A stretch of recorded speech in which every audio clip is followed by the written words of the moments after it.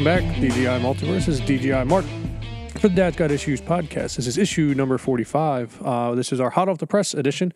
Back after a 2-week hiatus from comic book content. So we have a couple stories to cover. We know we gave you guys a big DC Future State issue with the last hot off the press issue, but we're going to get back into our normal slate of some of the books that you traditionally hear us covering, and some titles have wrapped up, some titles have moved on in the story, and we're going to give you four titles today, 2 DC, 2 independent. Just quick recaps on 3 of them, and then we're going to dive kind of deep into Deceased Dead Planet number 7, the finale to Tom Taylor's latest saga in the Deceased multiverse. But we'll get started today with a little bit of, I guess, comic book news that's like broke over the last couple weeks. Yara Flor, the new Wonder Woman from DC Rebirth. We both I complimented her issue number 1. Issue number 2 was just as good, which we will get into. We're going to give you guys a part 2 to the DC Future State at the end of the month when all these series start to wrap up. But her Wonder Woman character has been greenlit to move forward in the Wonder Woman book post Future State. Wonder Woman or Diana Prince is still going to be involved in the DC universe. It's just she's going to be taking a more God or omnipresent approach in future stories, apparently. But it's she got greenlit, and then I think they greenlit another book as well. I can't remember which one. I just remember when when they announced that was being greenlit, I thought that was DC actually kind of listening to fans for a change instead of them just, oh, well, we like this character. We don't really care if you're really buying this one. So hopefully they stay true to who she is, and she has a good successful run. I think if DC got anything from Future State, it would be some new characters, some new faces for a new generation of heroes that, unfortunately in like New 52, it kind of failed.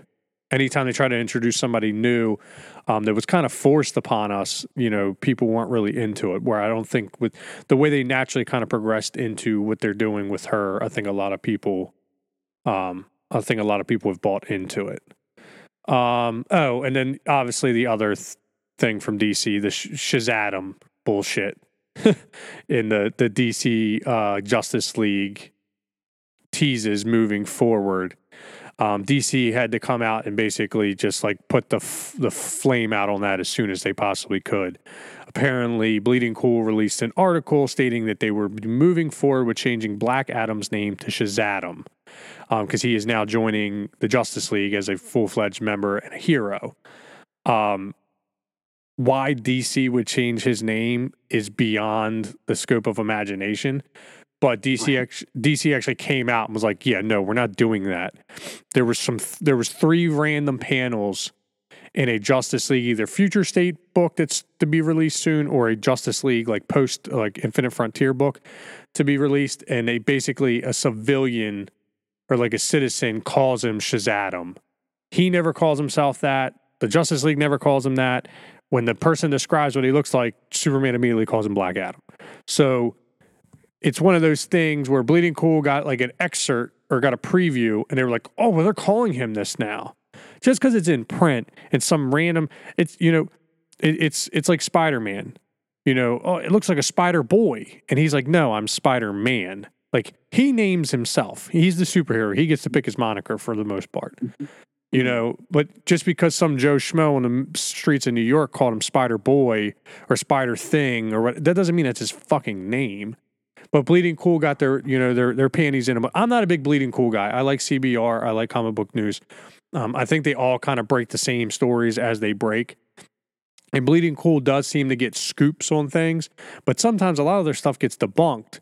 Well, this Shazam thing got debunked, and then they got all butthurt and put out this preview that was sent to them, basically stating, "Oh, well, it was printed. That name's in print. It's his name now." And you're like, "No, man. Like, just because some random person in Qatar calls him fucking Shazam doesn't mean he's not Black Adam anymore. It's just that's what that person called him. Is what it is." But yeah, that was the two big pieces, I think, of news that came out of DC in the last week as far as comic books goes. Not much else, at least that we follow. When we have a lot of news to cover in around the multiverse, issue 46 this week, so make sure you guys tune in for that. But let's dive into the books for this week. Let's start with Department of Truth, number 5 from James Tynion and company over at Image. Yeah. I'd say this was probably my favorite book of the pulls that we're going to be covering. Yeah. Just because we're getting more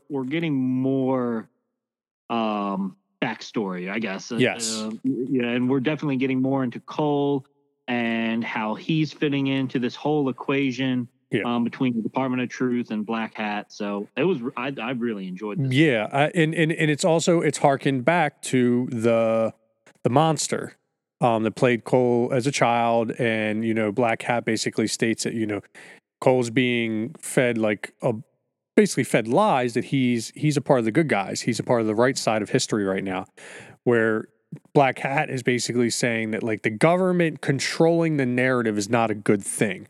The government putting out news and putting out things isn't a good thing. Black Hat is trying to prove that the government is just doing what they're doing to control the masses.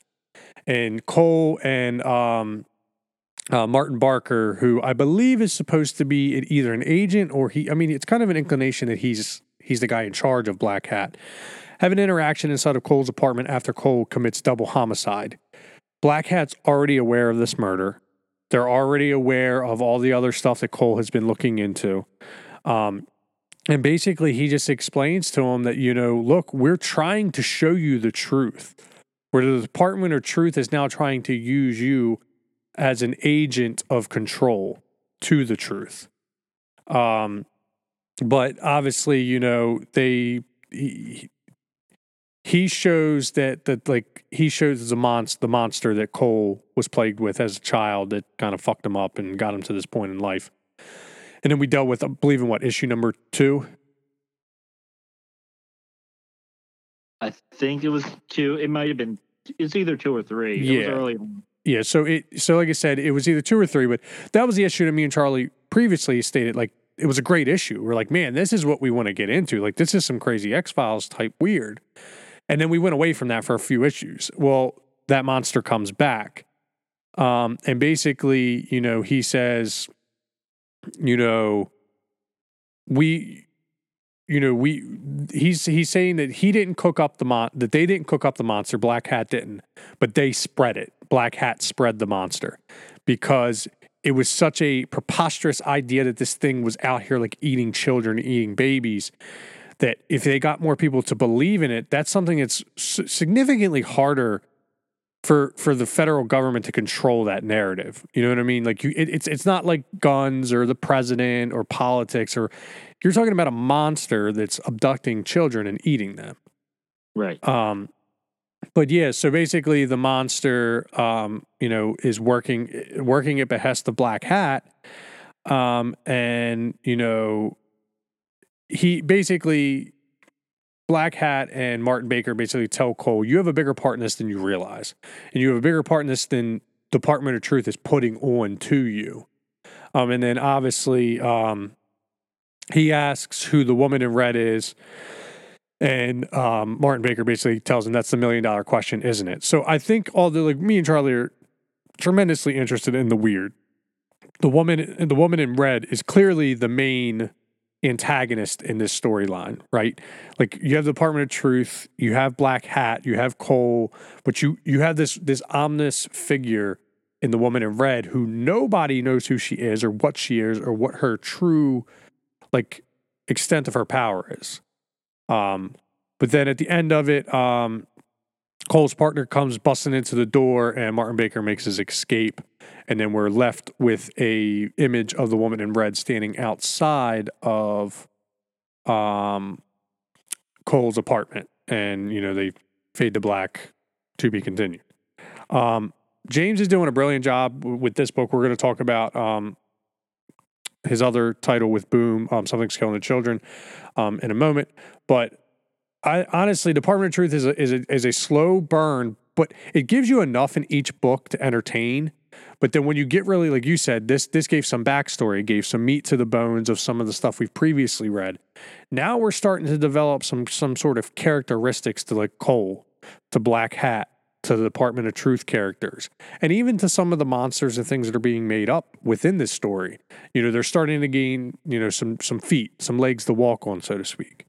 But I think, like I said, I think James is doing a great job with this. And I hope it continues the way it's going. Yeah, I agree. So what's your thoughts about issue number 5? Like I said, I loved it. It was good. I liked all the backstory and excuse me. I like that you're putting Cole in a position where it's like in the real world, right? Yeah. You have somebody who they're stuck in the middle, right? Yeah. And it's like having an argument with anybody where you're like, hey, I'm trying to explain this to you. And the thing is, Black Hat is providing him with all of these logical explanations. Like, it's not like it's far-fetched. It's not like you can't follow it, right? No, we're admitting these things happen. We admit that these things are going on. It's just your perception of it is different. Yeah, is not up to par with what it actually is. Right. But yeah, man, all in all, is great. I'm glad that we got back to this because it's been one of my favorite books to read. It's just when we moved away from it, it was like, okay, but can we get back to that story? And it's one of those books we're only getting one issue a month, which is good because it keeps us moving, throughout. But it's definitely one of those books that we enjoy enough that if they went to a two issue a month, man, it'd be great. But obviously, we know James has a pretty heavy. He's got a full slate, as it is. So we get and we understand. But we'll move off of that. Move to a DC title, Batman Catwoman issue number 2. Tom King and Clay Mann. For me, so your biggest issue that you had with James's Joker was the conclusion of the fact that like it was teased that the Joker was going to die or meet his end, whatever, and it didn't come to fruition. How did issue number 2 of Batman Catwoman make you feel? Well, we still don't know, right? We don't, but you know what? Maybe this is it. Maybe this is the end of the Joker, and for it to not come at the hands of Batman, just kind of. I mean, I guess through extension, Selina and Bruce, right, are a couple, and so she gets her, I guess, revenge or whatever. Yeah. So what we're making an inkling of is in issue number 2 of Batman Catwoman. Issue 1 laid the groundwork for basically Selina had been assisting the Joker during the present time story in Batman Catwoman. Basically, she stole something for him at some point in time, which has now brought back the Ghost of Phantasm, which obviously we know to this point was one of Bruce's, ex-girlfriends. But, Bruce we say he's none the wiser, but he's Batman. So, you know what I mean? Part of him understands that, something bigger is going on around him, right? Right. Well, he even calls Selina out. Yeah, she asks him, you think the Joker stole the necklace. And like it was like one of those thefts that like nobody in their right mind would think the Joker would be able to do it as cleanly as it was done. Well, and he just flat out he's like, look, I don't have time for this kind of thing. Yeah, like steal it or not. Yeah. And then obviously it flashes forward, this book, this series is going from present to future. And, Bruce has passed away in the future. Selina is now confronting the Joker. The Joker's is living a mundane, retired life. He's an old man. And basically Joker understands that Selina is there to kill him. He understands that. He goes into the kitchen, grabs a gun out of the freezer. When he tries to come back in and surprise her, Selina gets the jump on him. They get into a little, a quick little brawl. And then, at the end of this issue, Selina slices the Joker's throat with her nails. So we had this inclination, like we said, from Joker Wars, that we expected there to be a death. Whether it had been Batman allowing Harley Quinn to kill Joker, or whether it be Batman killing Joker, it didn't occur. For Charlie, that was a big issue. I kind of, as a Batman fan, knew that wasn't going to happen because they need the Joker. But it didn't ruin it for either of us, but we definitely were expecting something more cataclysmic at the end of Joker Wars. But this book is giving us a window into the closure that I think we were expecting. And like you said, it's not Bruce killing, Joker, but it's Selina as a proxy because Bruce is no longer alive. She blames the Joker for Bruce's death because I guess he had cancer. And, basically she believes that something the Joker did caused that. And, she's there to kind of collect her penance, so to speak. But it's a beautifully drawn book. Claremont is one of the best artists DC has on their roster. And when he does Batman stuff, it's always great. So him working with Tom is great. It's a much stronger book 2 than book 1 was. Yeah, well, what I think also helps is that, going into it, we knew like the style of the story, right? Yeah. Like, we weren't getting confused going through, like, why are we jumping from present to past to, even further in the past? Like, yeah, it was easier to read this time through. Yeah. So it's a good read. Definitely should pick it up if you haven't already done so. And I believe I want to say it's either 12. It's either 9 or 12. It's a maxi series. It's not a mini series. But yeah, it's good. The covers are great too. Jim Lee's been doing a lot of cover work for it. I've been picking up the Jim Lee ones, as well as the regular editions. But we'll move back off of DC, back into the world of independence for Boom Studios. Something is Killing the Children, issue number 14 by James Tynion. Obviously, we are what's the word I'm looking for? We are James Tynion fanboys to an extent. We enjoy pretty much anything independently that he is doing, and we have enjoyed his DC runs as well on pretty much all the titles. Right? It's not like we're like, oh man, we really love James Tynion. He just happens to be associated with all these things that we've got hooked into. Yeah. Like, had you not told me that he was behind Department of Truth, like if or any of these books, if you didn't have his name associated with it, because they are all different books, right?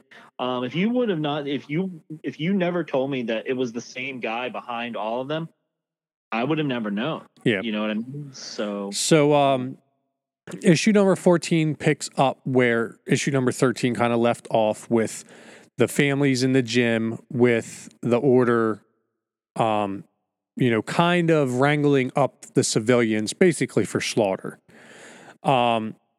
Erica has James and, what's her name?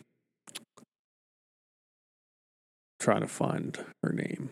Was it Erica? Well, Erica is our protagonist. She's our hero. Oh, you're talking about Bien. So she's got James and Bien back at James's house, and she shows them her monster for the first time. So what I'm understanding here is when Erica was a child, she was also exposed to a monster, her monster, which is inside of her squid. like her stuffed animal.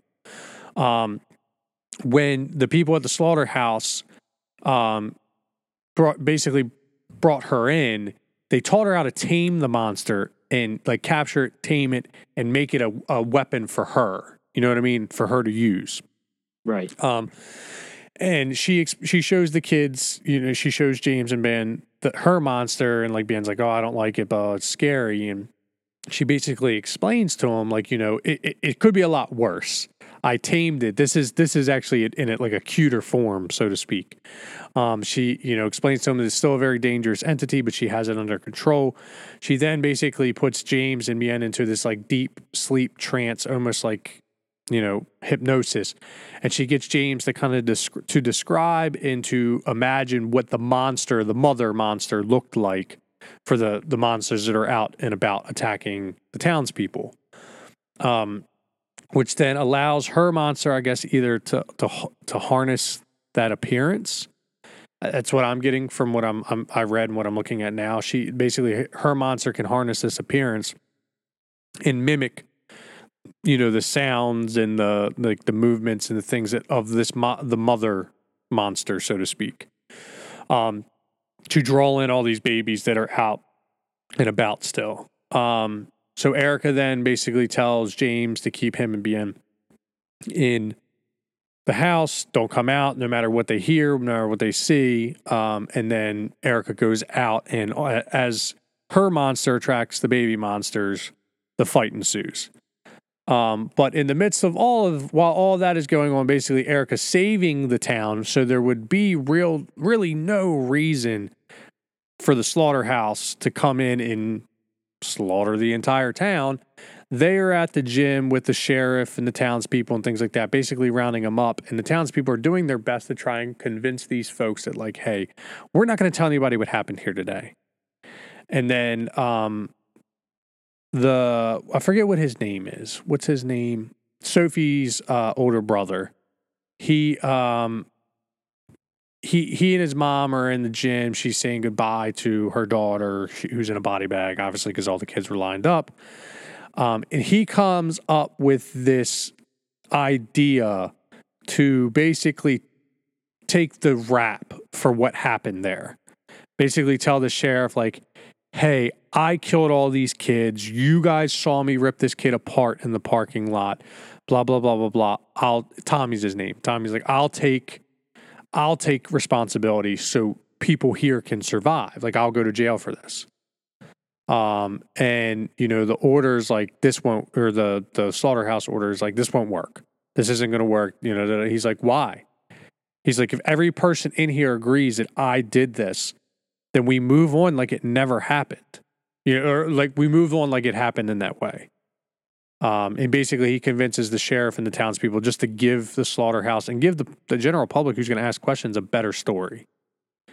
And then basically, like I said, Erica gets into a long knockout, drag out fight with the monsters. And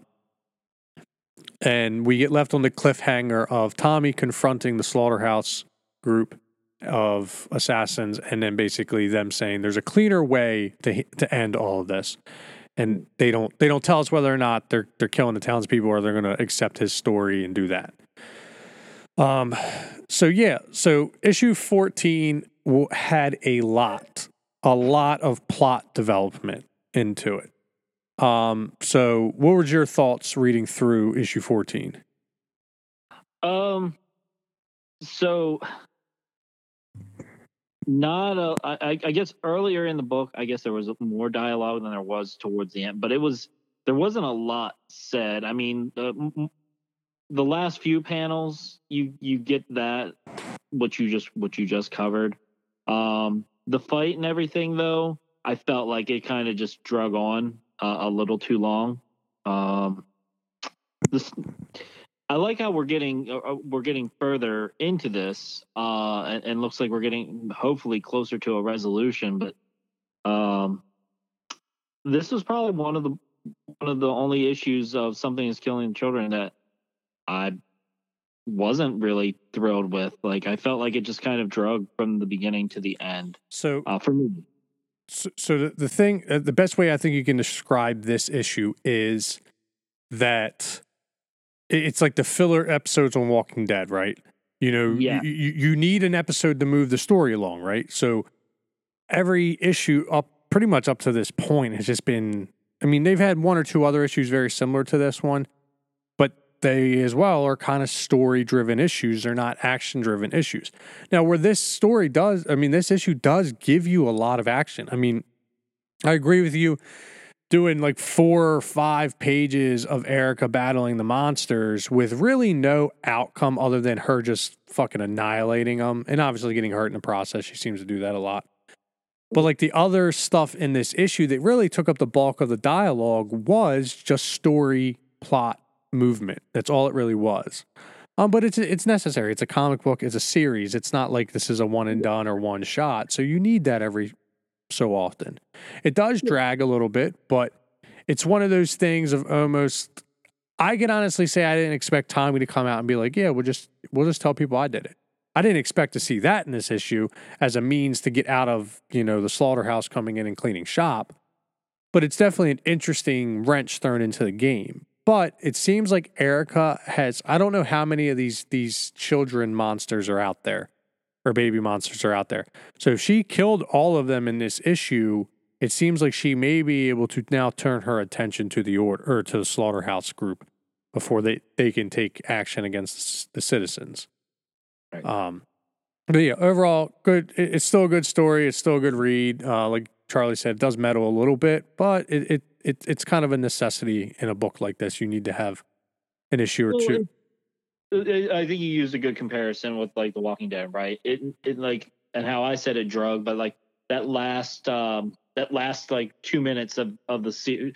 Supernatural was infamous for doing this with their filler episodes, right? Yeah. But that like, last 2 minutes of the show, you're like, oh, okay, yeah, all right, and now you're set up for the next. Now you're set up for the next thing. So that's fine. That's what this book did. And we'll see where it goes from here. Yeah. All right. So, last issue we are going to dive into today, for you, ladies and germs at home, is Deceased Dead Planet issue number 7 of 7, the series, or I'm going to assume, is this the series finale? That's what I took out of it, the way that it ended.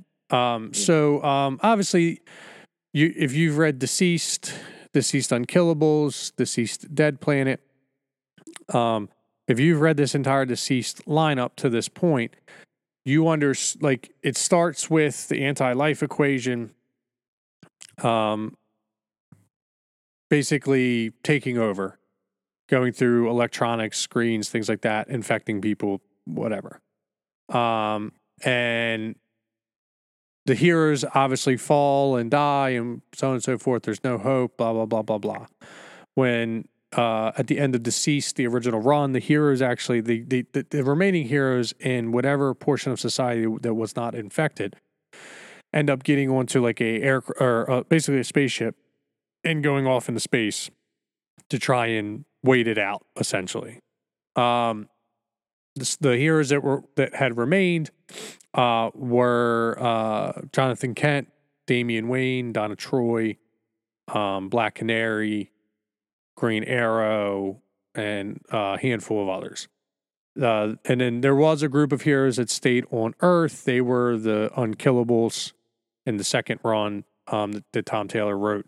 And then, obviously, Deceased Dead Planet brings our original hero, our original group of displaced heroes back to Earth, because they basically find out that there's a potentiality for a cure.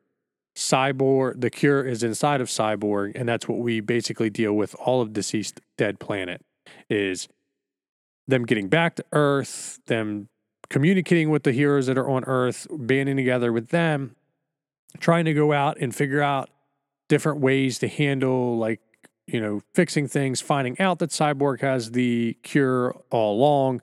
They just need to repair him and then have him access it. And then bada bing, bada boom, the cure basically brings anybody that is still currently on Earth back to life. So like they all the heroes went through a phase where they were just tearing through the undead, right?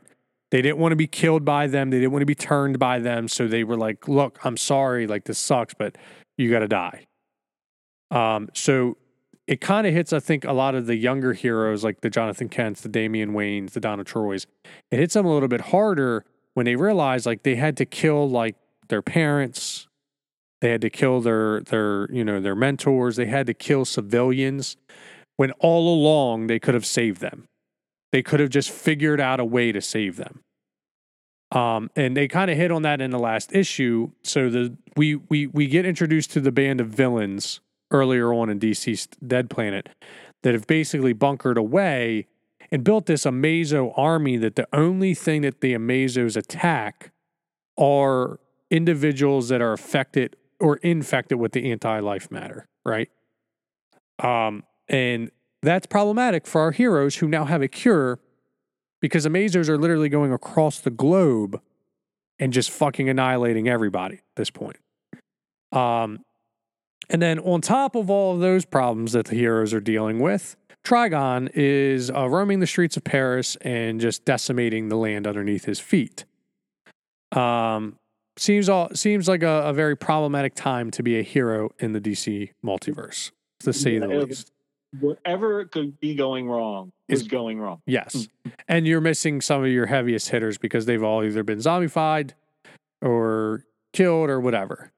So, so basically issue number 7, the heroes have the cure. They've produced it. They're now taking their time and their opportunity to fight back against the Amazos and destroy them, or to hold them off long enough for the rest of the heroes to go about their business and, basically vaccinate and try to cure as many people as they possibly can. All while John Constantine and the magic portion of the DC universe are now trying to stop Trigon.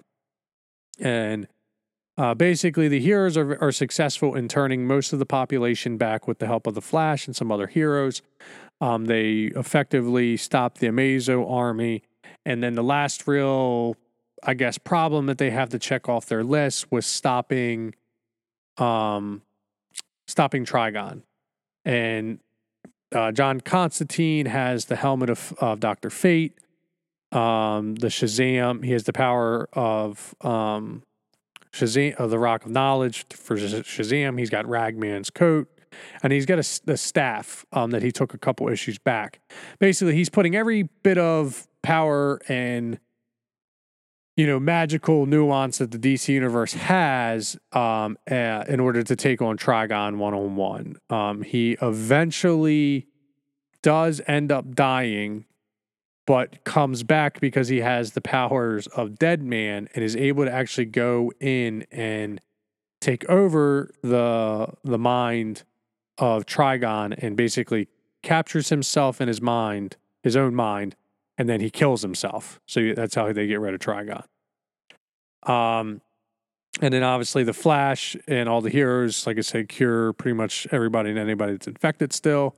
And you get all the loving reunions. You get Jonathan Kent reuniting with John Kent, his grandfather. You get Mira reuniting with Garth. You get Cassandra. It's not Donna Troy, sorry, it's Cassandra. Cassandra reuniting with the leaders and the women on the Amazons on Themyscira, and so on and so forth. And then obviously the big splash page at the end is the reuniting of Green Arrow and Black Canary. So for me, I'm kind of sad to see it end. I mean, I'm happy our heroes kind of come out of this triumphantly. But like, this is such a good event book that's had such a monumental run of you're talking 2 or 3 series now. It's almost kind of sad to think that we're doing a DC Future State right now where they wanted to introduce new characters and put people in mantles or mature stories or characters along. Tom Taylor's done it for you. like yeah. Damian Wayne's a full-blown Batman. Jonathan Kent is super, and they're both likable. They're all likable. Yeah, and I think we talked about it early on, like, seeing Jonathan and seeing Damian, step up to the plate and not only, I think, live up to the legacy, but put their own stamp on it, and they did really good. Like, I would be completely fine, but even seeing Damian as Batman, and like even Wally West, played a huge role in the end of the story that made him, like, for me, that was one of his few solo acts as a speedster where you're like, that's something the Flash would do. And I'm all for a Green Lantern, a Black Canary, her as the Green Lantern, running side by side with the Green Arrow. Yeah, and then they reintroduced, they introduced a new version of the Justice League too. Big Barda, Mary Marvel, Hawk Girl or Hawk Woman, our Green Canary, I guess is what we can call her, and what looks like Mr. Miracle, if I'm not mistaken. He just doesn't have a mask. So my thing is like, when you're looking at like character introduction, like, I don't know I'm guessing the Batwoman is Cassandra Cain because she's wearing the spoiler costume style, but she has the Shazam logo on her chest. So like, she's powered by the gods essentially, but she's a Bat family character. These are all maturation of characters that like you could get behind, like things that like were like great, like, and like I said, this is kind of something that DC seems to do, is like Tom Taylor's deceased universe has been heralded as one of the better things DC has put out in the last 3 to 4 years. He's done such a good job on this series. Like, I almost hate to say this, but like, if you would have known 3 years it would have been this popular, I don't think we have Deceased Metal, or we have DC Death Metal that restarts the universe or moves the universe along. I think you would have something like Tom Taylor's Deceased, where there's this cataclysmic event and these heroes actually die. Like, we can't do anything about it. We can't bring them back, right?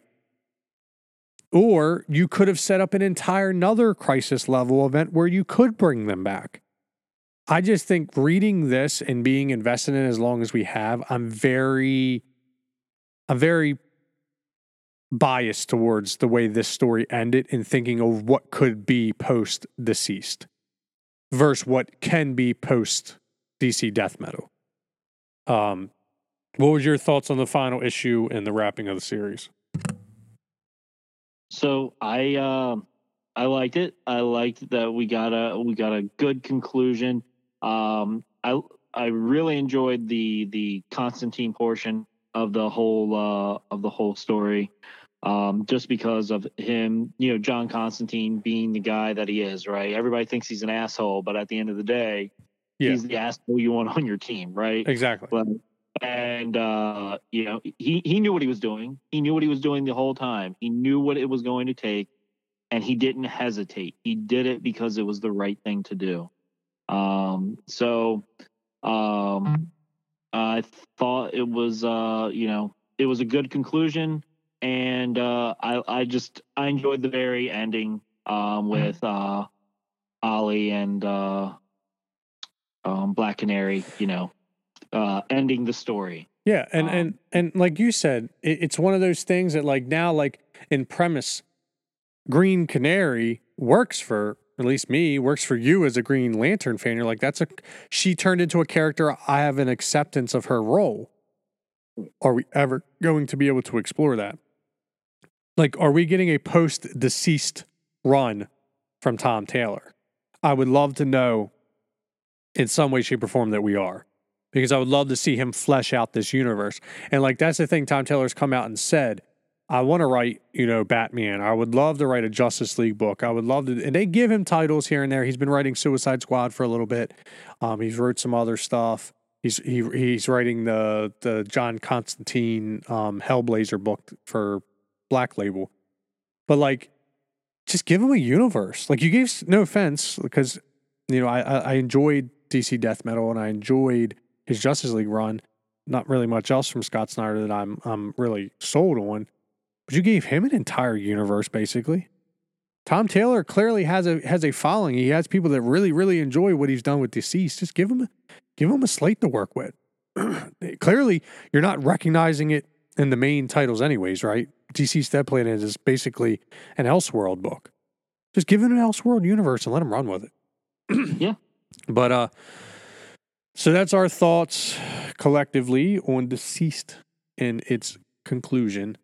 That wraps up our hot off the press. We apologize for the abrupt stop today, but we didn't really have much to cover. In the next week or two, we will be wrapping up DC Future State and moving into Infinite Frontier. We will continue our coverage of Department of Truth and Something is Killing the Children.